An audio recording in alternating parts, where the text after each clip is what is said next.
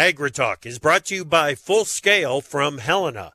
Grow strong returns this season with breakthrough foliar nutrition from Full Scale at Reproduction. And by Propane. Propane is the energy for everyone, especially farmers. Environmentally friendly propane can fuel most anything on the farm. See how at propane.com. The global climate meeting in Egypt continues through the end of this week, but some of the key participants are making their way home. We'll talk with a representative of the meat industry to get his take on COP27. And it is time for an update on the challenges of shipping grains in the U.S. Live from a shallow seasonal dive into the deep freeze via Farm Journal broadcast, this is AgriTalk. This morning we begin with a conversation with Eric Mittenthal from the North American Meat Institute.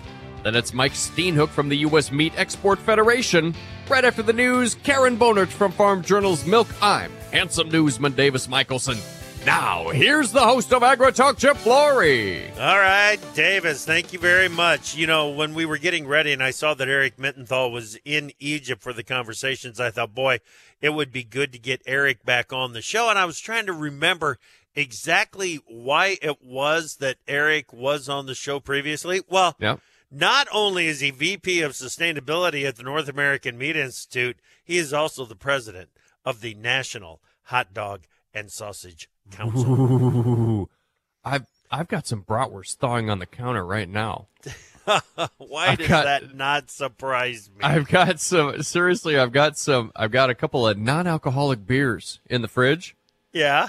I'm gonna beer boil these bad boys and have them for my lunch. All right. The question I have is, who's Mike Steenhoek affiliated with? Mike Steenhoek is affiliated with the Soy Transportation Coalition. Okay, thank you. Just checking. Oh, mm-hmm.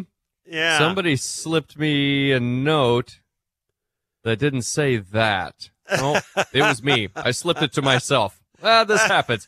Soy Transportation Coalition. He is the executive director there Thank at you. the Soy Transportation Coalition. That's Coalition, right. Yes. Dude, Huh? It snowed.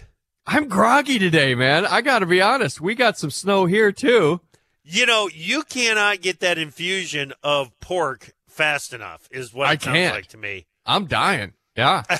I'm not going to make it. Oh, shoot. You know, so as I've mentioned many times, I'm in the timber, and the bunker, the broadcast bunker is out here in the timber, and I'm telling you, there is not a breath of wind, so every twig, every branch, every limb has got about a half an inch, maybe an inch of snow on it right now, and it's just like a wall of white out there in the timber right now. Sounds magical. Well, I'm sure that some people will look at it and say, oh, my goodness, isn't that beautiful? I look at it and say, well, okay, there it is. It happened again. All right, let's get to the news. What do you got, buddy? Well, sure thing. Let's start out with some daily sales. 230,000 metric tons of corn and 261,000 metric tons of soybeans, both for delivery to Mexico during the 22-23 marketing year. Chip, Mexico is back. Yeah, traditional buyer, a value buyer. They've got a certain amount that they need to buy on a regular basis. The guy in Mexico seems to be doing his job. You know, he's got the one job. Make sure you don't run out. Yep. Well, now we've also got some highlights from USDA's crop progress and condition update for the weekend of November 13. Corn, 93% harvested compares to 85% on average. Soybeans, 96% harvested compares to 91% on average. Cotton is 71% harvested, 63% on average. Winter wheat, 96% planted, compares to 93% on average, 81% emerged, 32% good to excellent, up 2 percentage points from last week's good to excellent category, Chip. Yeah, it doesn't matter that the fact that we've got 32% of the crop, you know, right at a third of the crop rated good to excellent, which is terrible. But it is improving, and that's got the hard red market under some pressure. Well, Chip, the national average gasoline price per gallon has fallen 2.6 cents from a week ago to $3.76 per gallon. That's down 14.3 cents from a month ago. but stands 36.3 cents per gallon higher than the same time last year. The national average price of diesel increased 2.3 cents in the last week and stands at $5.34 per gallon. Diesel supplies remain short, prompting the inverse between gas and diesel. The Iowa Department of Agriculture last week announced an order canceling all live bird exhibitions at fairs and other gatherings of birds. The order comes as Iowa and the rest of the nation face a continued threat of highly pathogenic avian influenza. The order also prohibits live birds from being sold or transferred at livestock auction markets, swap meets, and exotic sales. That order is in place for a minimum 30 days. Chip, some farm and ag groups are pressing lawmakers to finish immigration reform through the Farm Workforce Modernization Act. The legislation passed the House and awaits consideration in the Senate. Retiring Democrat from Wisconsin, Ron Kind, says it's a complicated topic, but one that needs to be worked out. We really do. You know, we need the immigrant labor legislation that I've sponsored for a number of years. It has some bipartisan support, but the problem has always been those that fear that if you just move that, which does have bipartisan support, you can't make the tough decisions then. Better security for the border, making sure we have a more generous immigration and refugee policy so that we can bring more people into this country legally, which we desperately need work-wise right now. Well, Chip, in other news, members of the International Brotherhood of Boilermakers have rejected a tentative agreement reached between unions and freight railroads. Amazon will reportedly lay off around 10,000 employees, and wells are running dry in California at a record pace. This was the third consecutive year of severe drought, and the state has already tallied more than 1,300 dry wells in 2022. Chip. Crazy how dry it is out there. Indeed. All right, Davis, thank you so much. And more tech layoffs. Wow. Yeah. The discussion that you guys had on Friday in the free-for-all on the tech industry was really, really good. All right, let's bring in Karen Bonert, editor of Farm Journal's Milk. Good morning, Karen. Hi, Chip. Okay, so we look at milk prices, and we like to think that, okay, well, milk prices are pretty good. There's not a lot of challenges in the dairy industry, but there's still a huge number of challenges.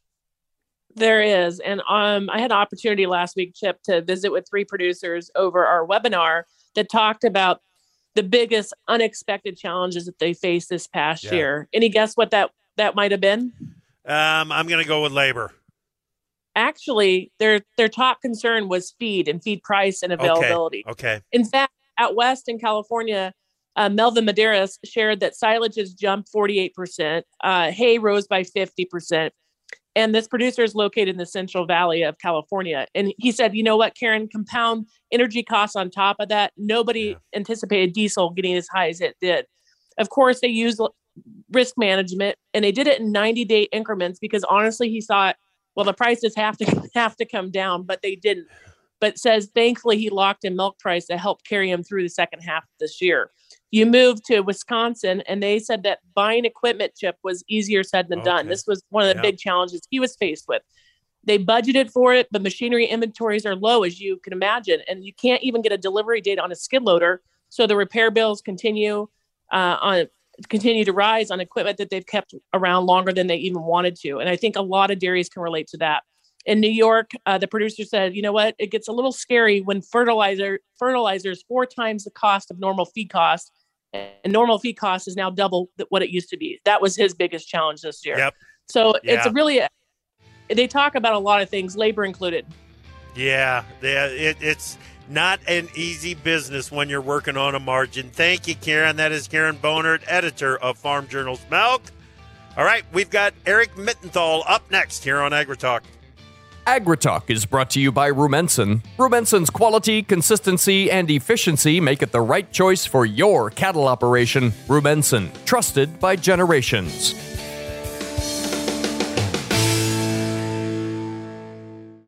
From powering irrigation engines to warming buildings, propane has always been a part of American farm life. Now, you can be a part of propane's future and save money at the same time. The Propane Farm Incentive Program is a research initiative that provides farmers up to $5,000 towards the purchase of new propane-powered equipment. In exchange, participants share performance data to make tomorrow's ag operations more cost-effective, more efficient, and more environmentally friendly with propane. Getting started is simple. Visit propane.com/farm incentive to see if you're eligible. To produce higher yields and greater value at harvest, timing is everything.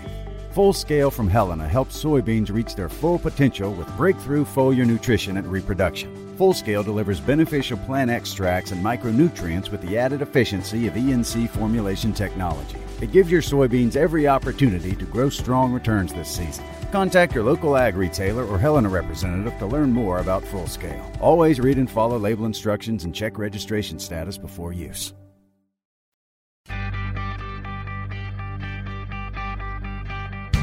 AgriTalk is brought to you by the Conservation at Work video series. Farmer to Farmer, the Conservation at Work video series features real stories, real successes, real quick. See what's possible at farmers.gov/conservation. Just down a running lane, racing down the interstate, spilling hot coffee down the front of my jeans. Welcome back to AgriTalk. I'm Chip Flory. Glad that you are with us this morning. Of course, Davis Michelson is with us as well. Yes, sir. For a conversation with Eric Mittenthal. He is the VP of Sustainability at the North American Meat Institute and president of the National Hot Dog and Sausage Council. Eric, it has been way too long since you were on AgriTalk. How are you? I'm doing great. Thanks for having me. Glad that you are here. And as I understand it, you are fresh back from Egypt and the 27th Conference of the Parties, or COP27. Is that right? That is correct. Yep, I was over there for a whole week last week. Okay, so tell me about your experience. What's going to leave the greatest impression from the time that you spent there in Egypt?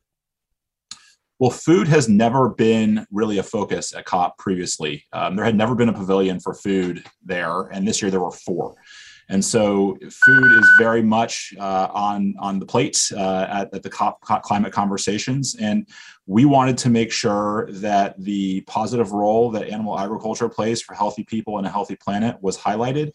And so we very actively engaged to share that story, bring experts over that explain the climate work that the industry is doing and the opportunities that we have for continuous improvement to show the role we can play for a healthy planet. Okay, Eric, when you say that there was a pavilion for food, I think of that as that's where you go and you grab something to eat. But this is where people went to have a discussion about food, right? That is correct. And the actual food at COP was pretty sparse. There was lots more discussion about food than there was actually food to be had, which was a challenge. I lost 5 pounds in my week in Egypt.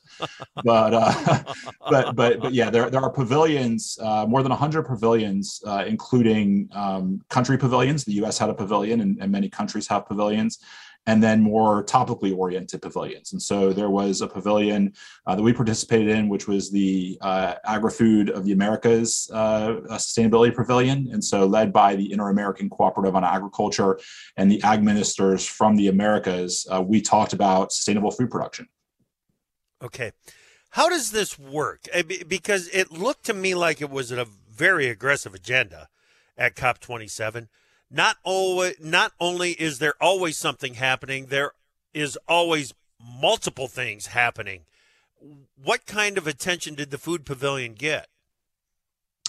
Food got a lot of attention. It is a very overwhelming event. There are more than 40,000 people there. There are discussions going on all kinds of different topics. And then there are the official negotiations, which we were not specifically a part of.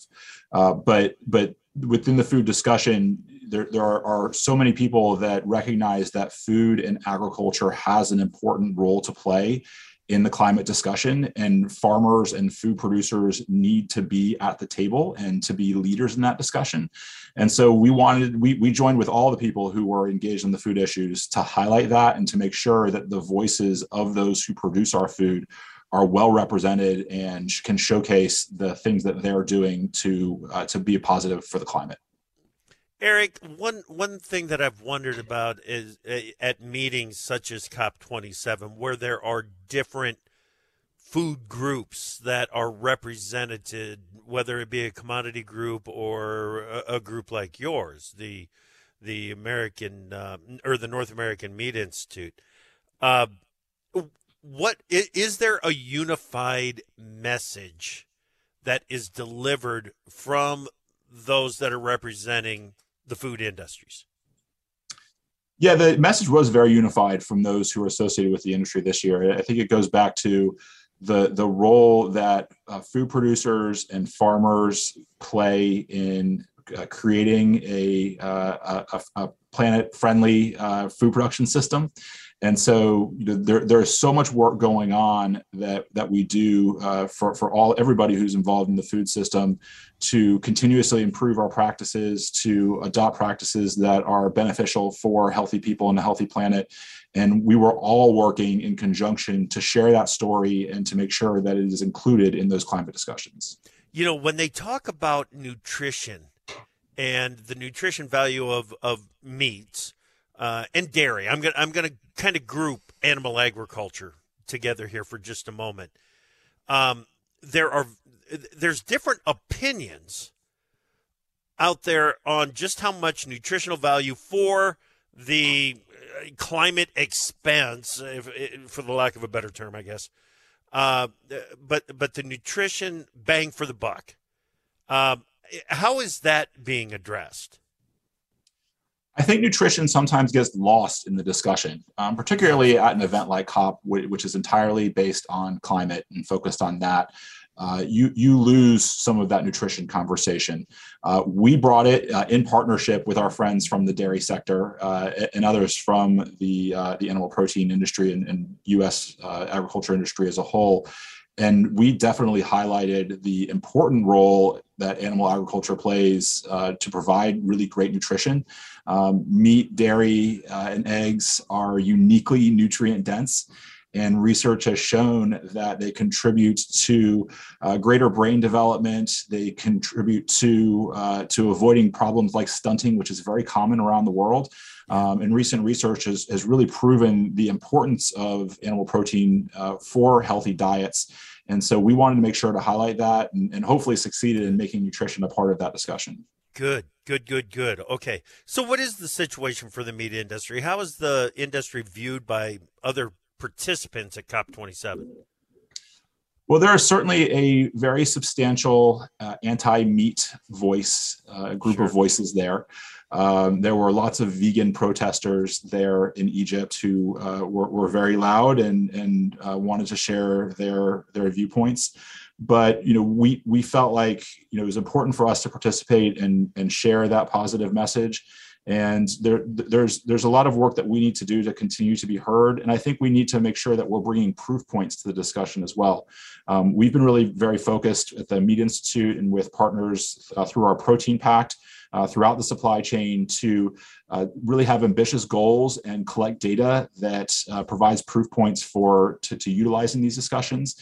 It's not just talk, it's backed by data and commitments and work that the industry is doing to improve our contribution for healthy people and a healthy planet. And we're bringing that to the stage there. Okay. Now, as you said, there's always going to be some protesters there, and I've seen some of the coverage of the protesters there that are vegan. And among livestock producers, meat producers, there's a level of skepticism that meetings like COP27 are just infiltrated by the anti-animal ag groups out there and that the ultimate goal is to end animal agriculture altogether. Did you get that feel at this meeting? I would say that would be more of a fringe point of view, even at COP. There are certainly people who have that perspective, and we heard it. But from those who we would expect to have that perspective, I think we had positive discussions that there is an important role for animal agriculture to play. There are different viewpoints on the scale and scope of what that should be. But we think in terms of providing great nutrition, feeding people around the world, and doing so in a way that is a positive for the planet is very possible. And so that's something that we brought there. And there are some people who will never be able to convince otherwise, but I think the majority of people there recognize that animal protein is an important piece of the puzzle. Okay, excellent. So what should U.S. pork and poultry and beef producers expect from COP27? Is there going to be a new directive, or should they expect a continuation of some of the GHG reduction efforts that are already underway? I think there will be a continuation of many of the GHG reduction efforts. Our industries have all made really substantial, ambitious commitments towards those, and we need to continue to work towards those. We need to have the data to be able to showcase our progress. That's really important. And this year was really just the beginning of a longer food conversation at COP. As I mentioned, there had never been a food pavilion there before. There were 4 this year. and it just shows the importance of food in the discussion, and we're going to see even more attention to it next year for sure. Okay. Is there any low-hanging fruit left for livestock producers around the globe when it comes to reducing those GHG emissions, or is it an uphill climb from here? Oh, I think there are many things that we can do. I'm not a scientist. I'm not a climate expert in terms of exactly what those practices are, but there is so much work being done on technologies, on feed additives, on different practices that we can adopt. And the USDA has made really substantial investments in climate smart commodities. And so those are going to have meaningful impacts. And so we want to continue to be a part of that discussion and make sure that those technologies are being implemented and being successful for the industry. Well, in the meat industry, the livestock industry needs to stay connected to those research efforts and be a part of it so that all of a sudden things don't come out of left field. So I can't believe we're out of time. We need to be engaged for sure. That's exactly right. Eric, we need to stay in contact, man. You're a wealth of information when it comes to this, and we certainly appreciate all your efforts. Thank you, sir. We'll talk with you again soon. My pleasure. Thanks for having me. All right. That's Eric Mittenthal, VP of Sustainability at the North American Meat Institute. Time for Markets Now with the experts from ProFarmer. Joining us now, ProFarmer editor Brian Grady. Brian, a little bit of a recovery in the corn and soy complex today. What's going on? Yeah, absolutely. Facing price pressure overnight. Some of it was tied to, or most of it was tied to the hopes that that Ukrainian grain export deal will be extended. But we get to mid-morning here, and the buyer or the seller interest has dried up, and buyers have surfaced, and soybeans leading us to the upside with pretty solid gains of 7 to 8 cents or so here. But the corn market's also perked up, and wheat, it remains under pressure.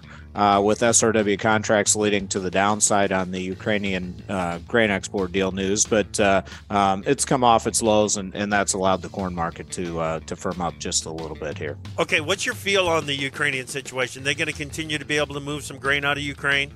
Yeah, I think that Russia will eventually agree to extend it. They may drag their feet and probably will right up until the final hour, but they don't really gain anything by blocking it, I don't think. Okay. And there's going to be too much pressure for them to continue on. All right, very good. We've got mixed trade in the live cattle market. Some strength in hogs. What do you see happening? Well, on the hog side of things, just a minor uptick, only 2 cents up, but the CME Lean Hog Index is up today, and so that breaks a string of recent losses, and maybe some hopes that a seasonal low is in place and will start to work higher. I think it's a little bit premature on that, but definitely the price action this morning shows that there's some hope, and at least traders are narrowing up those discounts a little bit. Live cattle futures just waiting on cash cattle trade to develop, and it looks like it'll be firmer again this week. Last week's numbers ended up a little bit better than anticipated. Thanks, Brian. That's ProFarmer editor Brian Grady on Markets Now. To produce higher yields and greater value at harvest, timing is everything.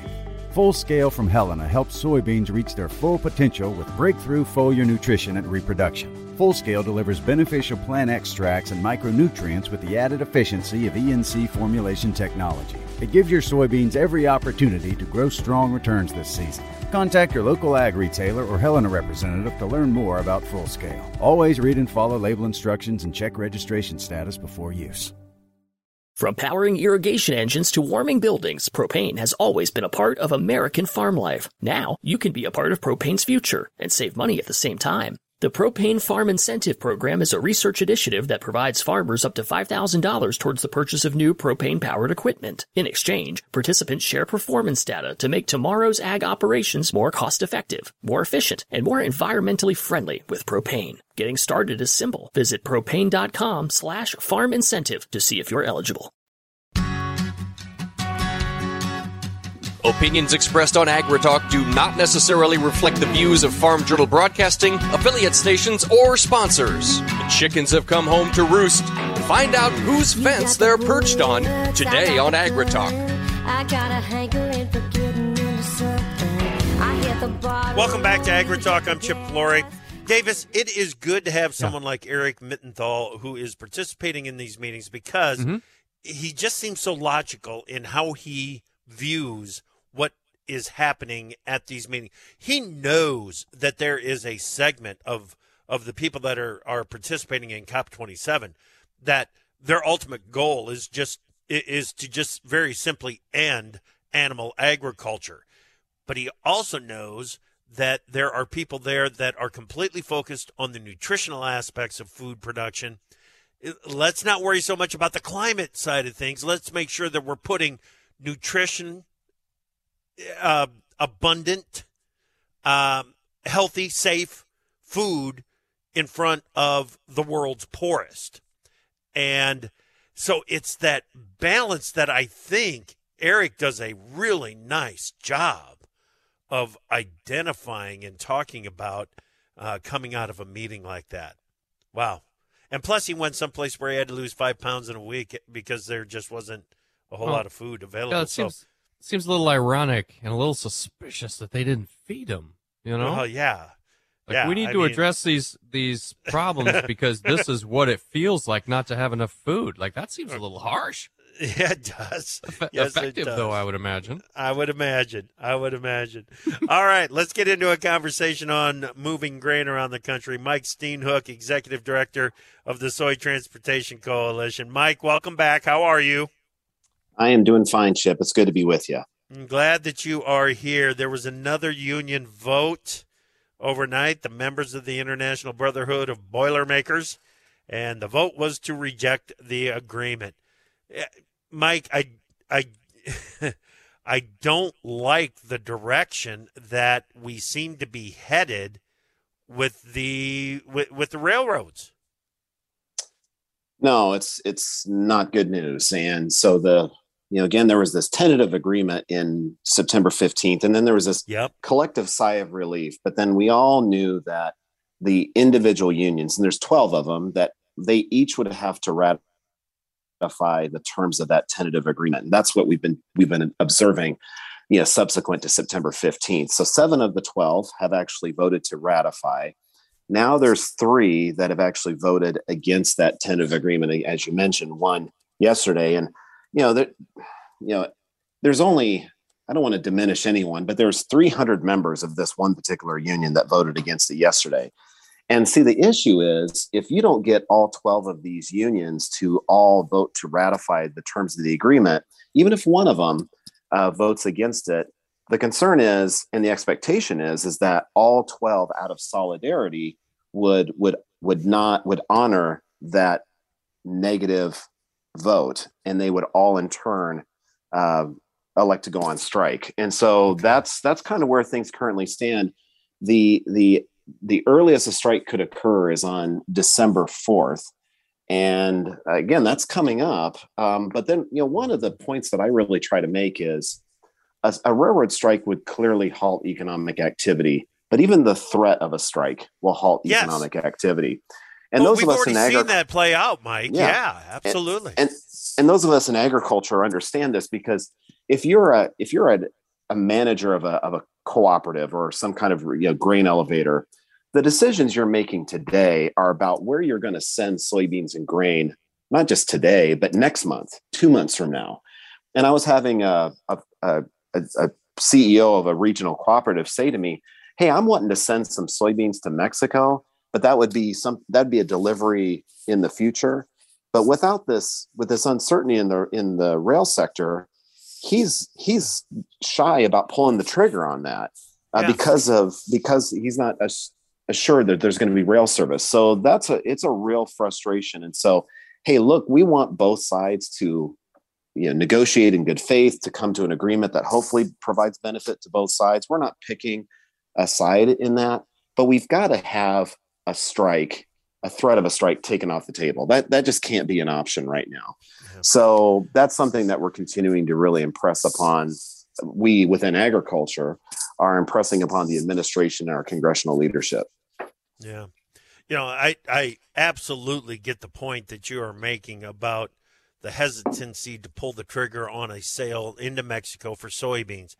But everyone, think of how many tentacles there are to this situation. And I'll look at the ethanol industry. I mean, holy smokes, you've got to make a decision right now whether or not you're going to continue to buy corn that's going to keep the still fire, that's going to keep feeding the still in the middle of December, not knowing if you're going to be able to move the product that you're producing away from your plant later. That all of that uncertainty showed up in September when we had a big dive in ethanol production. And I wonder, Mike, I know that you focus on soybeans, but part of our problem with corn exports, I think, is tied to the rail situation as it exists right now, because we can move a lot more corn into Mexico, but the corn exporters are dealing with the same thing that your soybean exporters are dealing with. So this is really frustrating. Oh, okay, 2 unions left to vote. Any indication on which direction they're going to go? Yeah, that and they're the 2 most influential ones. So a lot of these other unions, even the holdouts, it'll be interesting to see if you see a approval by those 2 unions, and one represents the engineers and one represents the conductors by and large. So that would send a signal if they both approve. Now, obviously, if they don't, that will provide a lot of agitation, further agitation within the industry, and you will see much stronger imploring of Congress and the administration to intervene and to prevent that from happening. So, yeah, it's really anyone's guess. But, obviously, it really just reminds us of the fact that what defines a quality supply chain, yes, it's about cost effectiveness, but it's even more so about reliability and predictability. Yes. That's even more important than cost. Shippers are willing to pay additional cost for their transportation if they've got that predictability and reliability. Right. And now all of a sudden we've got this big question mark on our rail sector, and it's really imposing a lot of hardship and a lot of frustration, and particularly against the backdrop of a supply chain overall that's under stress and overly subscribed. Yep. I don't know if we're to this point yet, but it feels like we're about to be held hostage by the unions on this one, and it is not a comfortable feeling. Let's go to the Mississippi, Mike. There's been some improvement, but in water levels, but not near enough to get to full capacity. Yeah, I mean, we're still in late October. That's when things were really acute. And so like Memphis, Tennessee, to pick an example, was one of the places where it was most dire. They had almost a negative 11-foot reading. So negative 10.8 reading. And it's all related. 0 is the gauge. And so anything negative is in relation to that. We're now at negative 5.83. So you've had about a 5-foot improvement since late October. But to give a comparison, last year on this date, we were at a positive 3.52. So about a 7 to 8 foot change, which makes a significant difference when it comes to barge transportation. So we're still very low. And, the fact is, over the last number of weeks, these terminals, these barge loading terminals, their storage has been exhausted.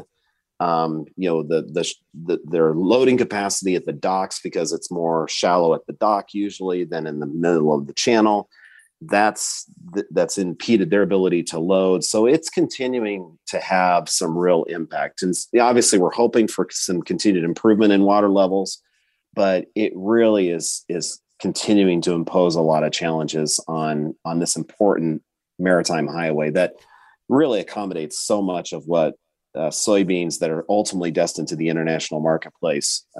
It's an important link for that. Yeah, dredging efforts continue up and down the Mississippi, or have most of those efforts moved to the south? No, that continues to occur. Okay. And there's some important choke points that we're continuing to attend to. Obviously, this additional water level is helping, but it's something that's going to continue to be conducted. Yeah. There's opportunity in low water times to get some projects done that maybe can't be done when the water's at normal levels. Is anything like that happening?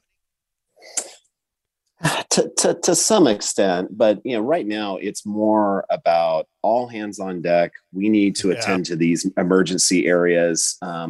So that's what I'm really hearing is that's where we're deploying all of these dredge vessels to really make sure that we're keeping this shipping channel operating. For soybeans is particularly important because this is really game time for our exports. This before the South American harvest comes online, 80% of our exports occur between the months of September and February. So this is really the time for us to make sure our that channel is operating as efficiently as possible. So 30 seconds here. I mean, can you imagine with what's going on the barge market right now if we would have a rail strike? I mean, it's catastrophic. It would. And, people are looking for lifelines, given the low water conditions. And obviously rail is not providing that kind of lifeline that they should. And so we obviously just need to take that off the table. All right. We're going to continue to watch it. Boy, I hope we see some agreement between the unions and the railroads and we keep things operational. Mike, thank you, buddy. We'll talk with you later. Hey, thanks, Chip.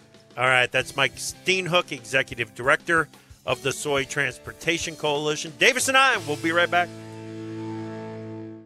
From powering irrigation engines to warming buildings, propane has always been a part of American farm life. Now, you can be a part of propane's future and save money at the same time. The Propane Farm Incentive Program is a research initiative that provides farmers up to $5,000 towards the purchase of new propane-powered equipment. In exchange, participants share performance data to make tomorrow's ag operations more cost-effective, more efficient, and more environmentally friendly with propane. Getting started is simple. Visit propane.com/farm incentive to see if you're eligible. To produce higher yields and greater value at harvest, timing is everything. Full Scale from Helena helps soybeans reach their full potential with breakthrough foliar nutrition and reproduction. Full Scale delivers beneficial plant extracts and micronutrients with the added efficiency of ENC formulation technology. It gives your soybeans every opportunity to grow strong returns this season. Contact your local ag retailer or Helena representative to learn more about Full Scale. Always read and follow label instructions and check registration status before use. We've cleared the schedule for you. Give us a call at 855-482-5524 and join the conversation. And welcome back to Agri Talk, everyone. We're so grateful you've opted to spend some time with us this morning. Your pal Davis Michelson here. Chip Flory joins. Before Chip and I chat out the rest of the show, let's get to today's Yields in the Fields.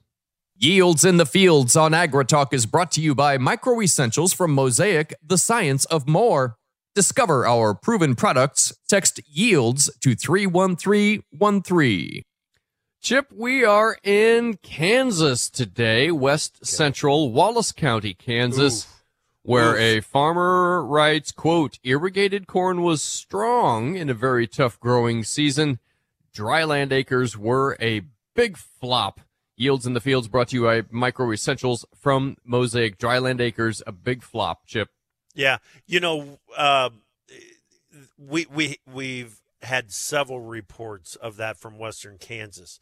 But the difference is that in 2022, the dryland big flops made their way into Nebraska, into eastern Nebraska, into northeast Nebraska, into southeast South Dakota.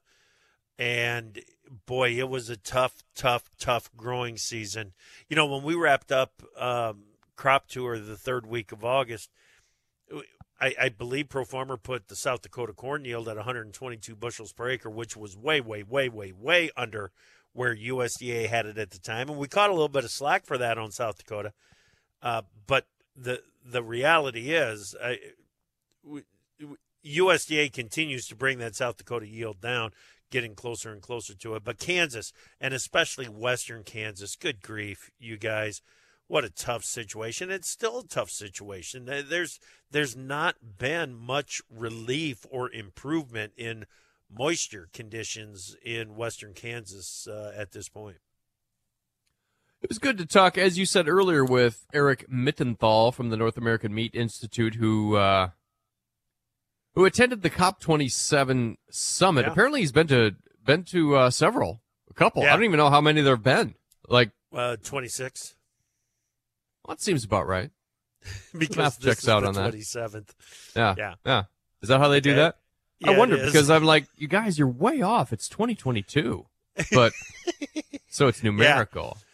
You see, I think that there have been years with more than one. I can't say that for sure, but it seems like a long time for this meeting to be going on.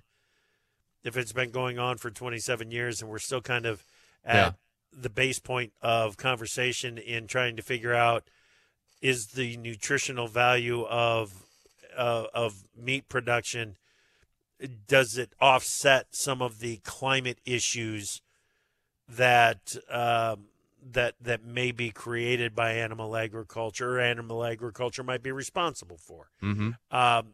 To me, that is something that, if it is not settled, let's get it settled, because there are obvious, and don't look at me cross-eyed over this one, there are obvious advantages to animal agriculture and the nutrition that we can get from meat, whether it be pork, beef, or poultry. There are segments, there are populations around the world, and I would say that it's a vast majority of the populations around the world that are not going to be able to go without the protein and the nutritional value that's provided by meat. Period. End of story. Well, including the Flory Ranch. Yes, and same here. And it was good to hear Mittenthal's perspective, because it's easy to sort of focus on, the protesters out front, and we want to, end this and eliminate that, and all these sort of aspirational concepts. But to have food and animal agriculture there so well represented, really is something to keep in mind when thinking about these things. And then there's also the idea I reported, must have been late last week, Africa showed up and said, look, we can't eliminate fossil fuels. Right. We're going to dive into poverty immediately without fossil fuels. And so the perspective coming from the practical standpoint is, it's good to know that that's being represented at such a conference. Well, it's reality. Yeah. It's reality versus, as you have said many, many times, the aspirational aspects of some of these policies. It is mind-blowing to me, and it I guess it shouldn't be anymore, that sometimes the practicality or the reality of a situation is forgotten, ignored, wished away. Well, you can wish away the use of fossil fuels as much as you want. The reality of the situation is that fossil fuels are needed to maintain economic activity, are needed to maintain a safe and reliable food supply, an affordable food supply. It's what we are kind of built on. Now, can we find better ways of using those fossil fuels and managing the emissions of fossil fuel use? Absolutely. That's fine with me. But do not talk to me about eliminating it, because it's not going to happen for a long, long, long time. Mike Steenhoek from the Soy Transportation Coalition. My takeaway there, reliability and predictability are where it's at when it comes to the movement of grains. People will pay more as long as they can get it and know when it's going to get there and know that it's going to get there. One of the things coming out of the 2012, and this memory was triggered when Mike said that, coming out of the 2012 growing season, when we had dealt with such terrible drought in the middle of the country, in the middle of Corn Belt, was that tight supply, that increase in prices, and all of a sudden the United States was no longer a reliable supplier of corn to the rest of the world. We wiped out 4 decades of efforts to build up that reliability. and we took it out in 1 year, under 1 billion bushels in corn exports, because importing countries couldn't rely on us. That is so important, and if it is an artificial barrier that interrupts the reliability of the U.S. as a supplier of product around the world, that is going to be a slap in the face to agriculture. No question about it. Thanks for joining us this morning. We got Mike Mock Consulting this afternoon right here on AgriTalk.